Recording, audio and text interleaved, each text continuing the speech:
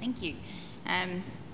So I think, as we probably all know now, the referendum this past June is not the first time that a British government has asked the public to decide the fate of Britain's relationship with the European integration project. In 1975, Harold Wilson's government also held a national poll on the question of whether or not Britain should remain in what was then called the European Community or Common Market. That referendum confirmed British membership of the European Community, with 67% of the public voting in favor of remaining in. Every single region of the United Kingdom voted in favor of remaining, with the exception of the Western Isles and Shetland. Approximately 65% of the electorate turned out to vote, a fairly high number by our standards today. Many of the issues debated this past year and in 1975 overlap. Employment, the economy, contributions to the European budget, the availability and viability of alternatives to membership, and of course the issue of sovereignty are all amongst the repeated themes. Yet in 1975, food prices and the cost of living more generally were prominent issues dominating the debate. I think there are a few reasons why food prices were so central to the discussion. The first is that food prices and the impact of the Common Agricultural Policy, or CAP, are deeply embedded in the debate about Britain's relationship with European integration.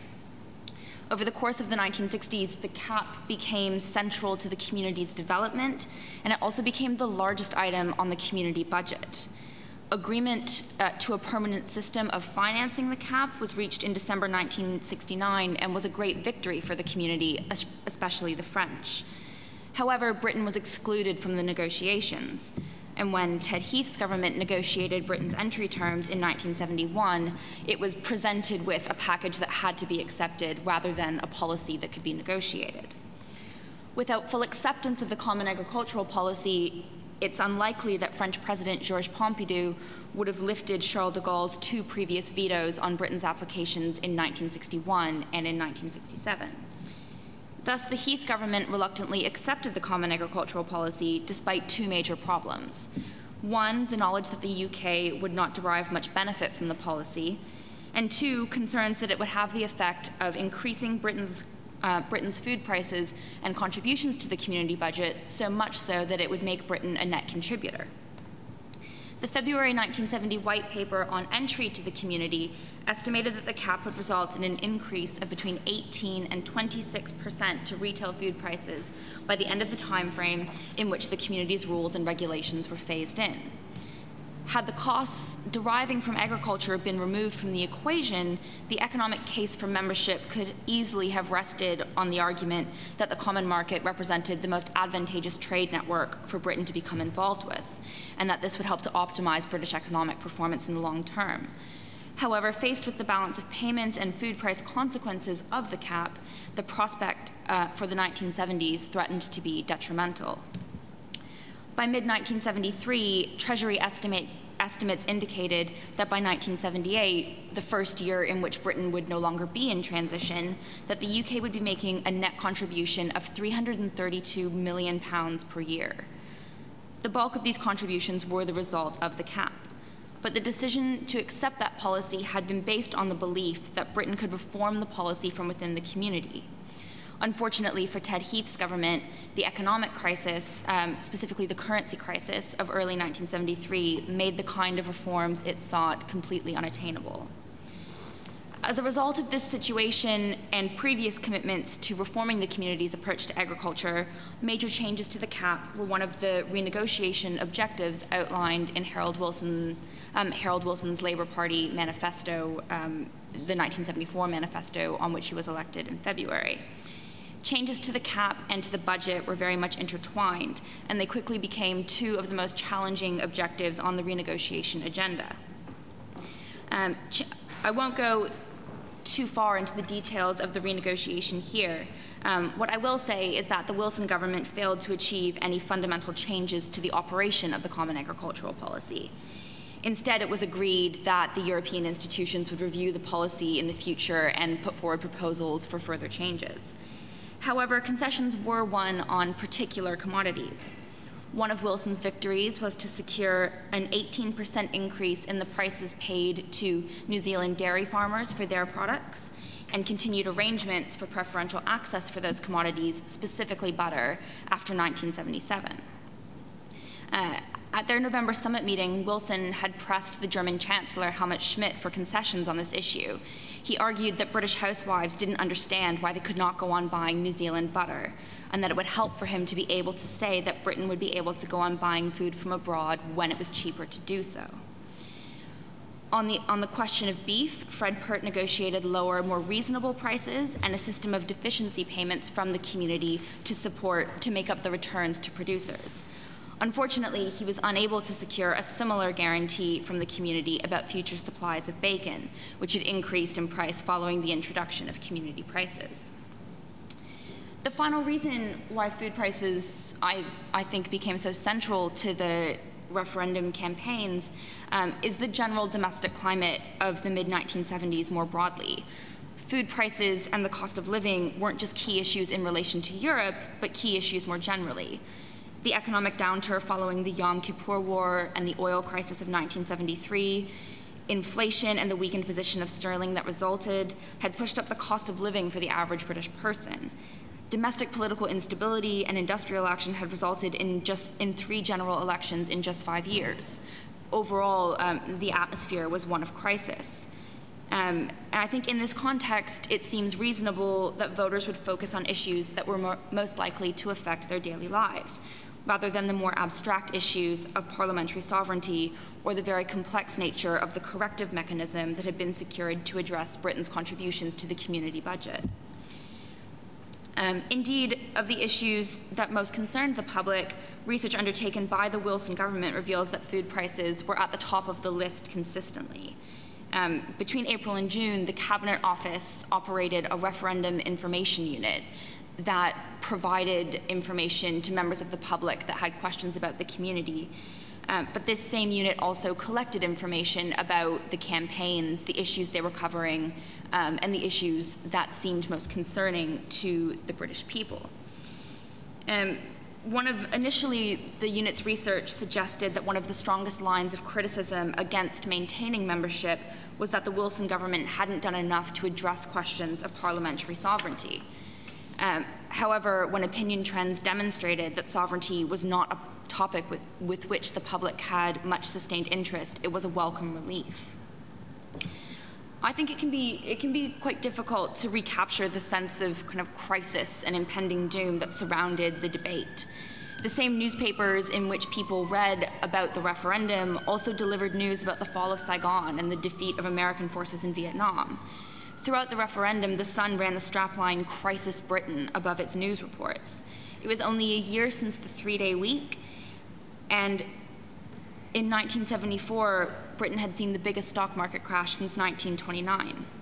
Tony Benn wrote in his diary in December 1974 that the final collapse of capitalism might be a mere week away.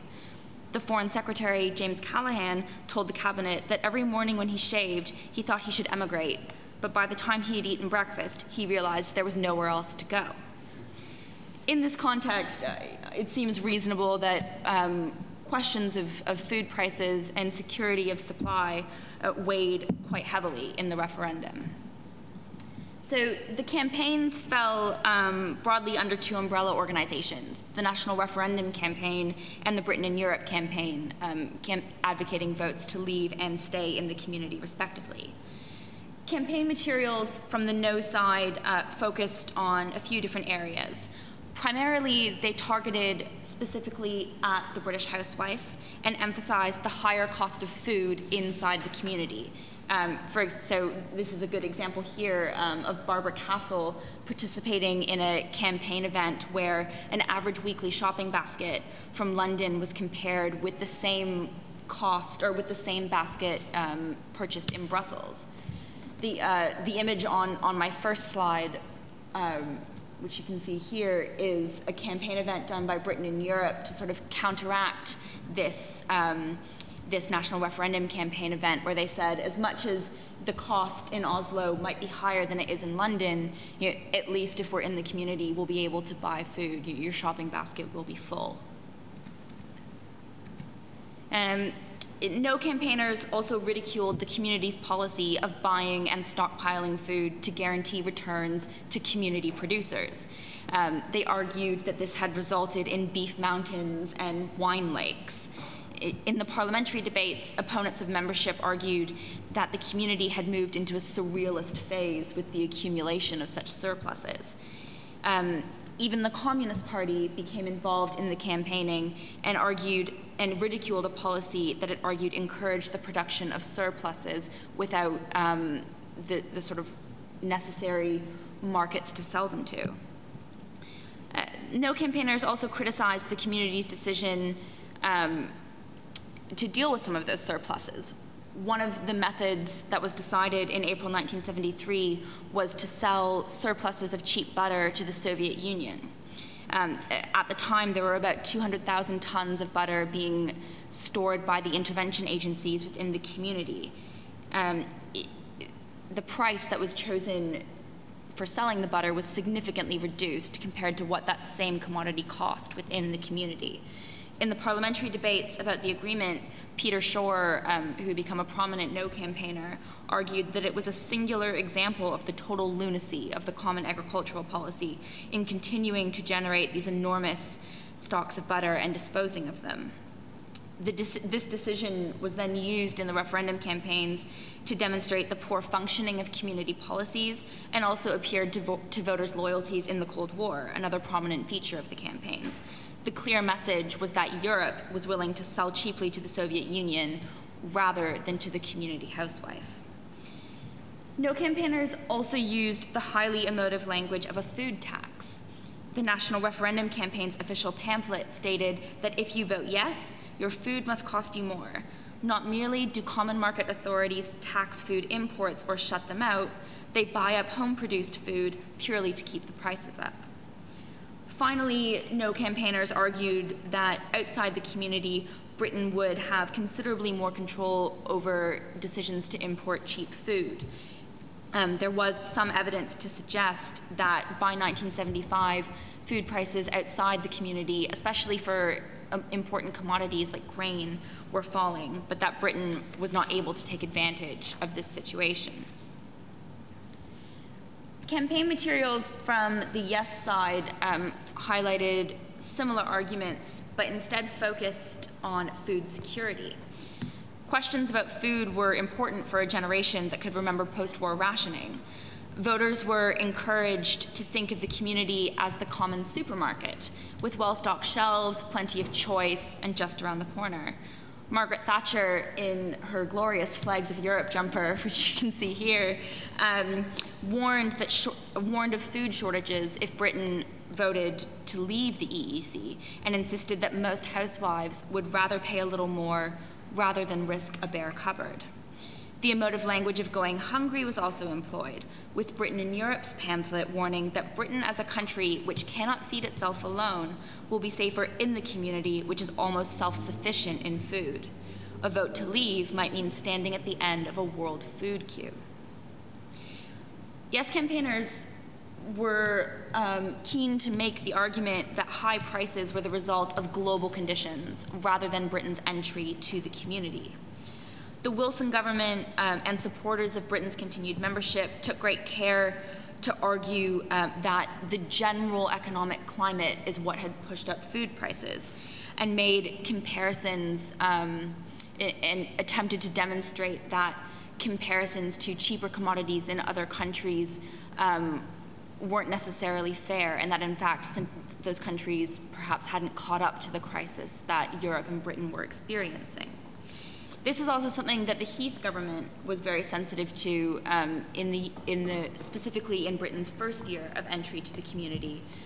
Heath warned his cabinet that the presentation of the community to the public was incredibly important in this first year because there were fears that the British public would entangle high food prices with entry to the community rather than see them as two separate issues. The government also attempted to popularize its better deal on imports of Commonwealth sugar and New Zealand dairy products. the government's pamphlet didn't go into details about the renegotiation. Instead, it pointed out that the Common Agricultural Policy would work more flexibly and to the benefit of housewives and farmers, and that Commonwealth sugar and New Zealand dairy products would continue to be on sale in our shops. More generally, Yes campaigners highlighted that the Commonwealth, specifically the old Commonwealth, wanted Britain to stay in the community and offered quotes from the Canadian, New Zealand, and Australian Prime Ministers supporting Britain's continued membership. Finally, the Wilson government argued that reform of the Common Agricultural Policy was an ongoing process, one that Britain could only be effectively a part of if it was a member of the community. So I think it's important to sort of look at the referendum campaigns and think about which of these arguments were most convincing to the British public. Obviously, food prices weren't the only issue discussed. There is some opinion polling data from the period that shows the extent to which the public engaged with the campaigns and with particular issues. And I plan to draw on some of that now. So those who have analyzed the campaigns suggest that personalities were sort of the dominant feature.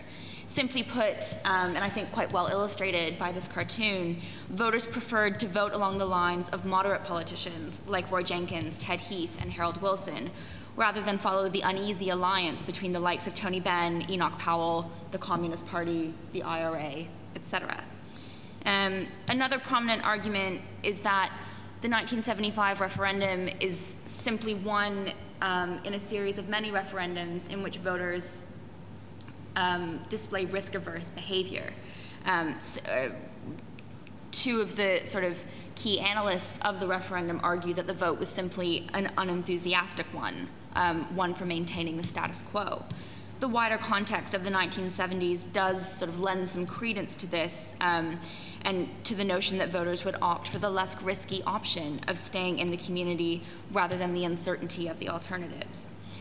I think both these arguments ignore the extent to which voters engage with issues in a campaign, and I think there is some good evidence to suggest that voters cared about at least some of the issues being discussed in the period. One post-referendum survey found, looked at whether or not food prices were important to voters and found that just under half of its respondents felt that being in the common market made no difference to food prices, suggesting that the arguments made by the Yes campaign had successfully decoupled rising food prices from the introduction of community regulations. Views on food prices also appear to be a good indicator of the direction in which people voted.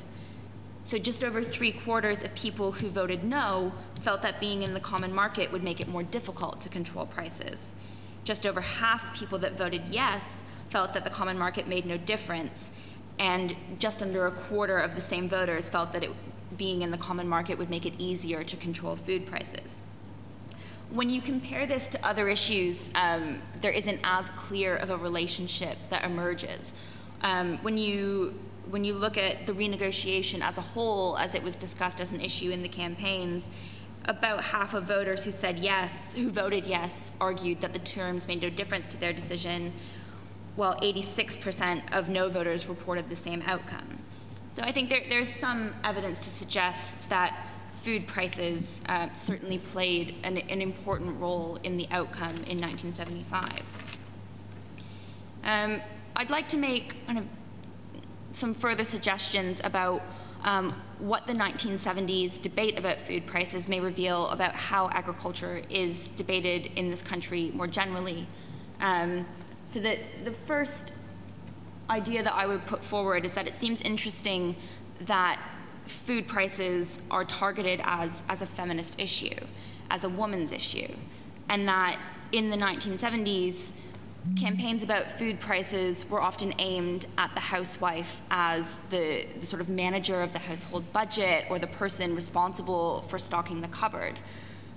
No similar campaign materials are found that talk about the rising cost of living and rising prices as an important issue for men. If sort of women are seen as the housewife why is this not an important issue for men as the providers, given that their wages are being spent on such costly food? The second point I would make is that campaigners on both sides of the argument in 1975 called upon sort of lessons of history in their appeals to recent memories of food rationing during the Second World War, and in their use of language from the Hungry 40s about the dangers of protectionism. Even a brief look at these three moments, the 1970s, the Second World War, and the 1840s, reveals some consistencies in the way that food prices are discussed. So in the 1970s, the government highlighted its efforts to safeguard cheap supplies of sugar and butter, two of the three foods that were first rationed in January 1940 before successive commodities were also subjected to food rationing. The 1975 campaigns used images of plentiful food to criticize protecting domestic producers with images of kind of stockpiling. They sought to ridicule the policy of protecting domestic producers and not offering lower prices and potentially better options to people buying food. On the other side of the argument, supermarket chains like Sainsbury's and Marks & Spencer's published articles in their customer magazines that showed the quantity of goods that could be sourced from the continent. Tesco even printed carrier bags, urging shoppers to say yes to Europe.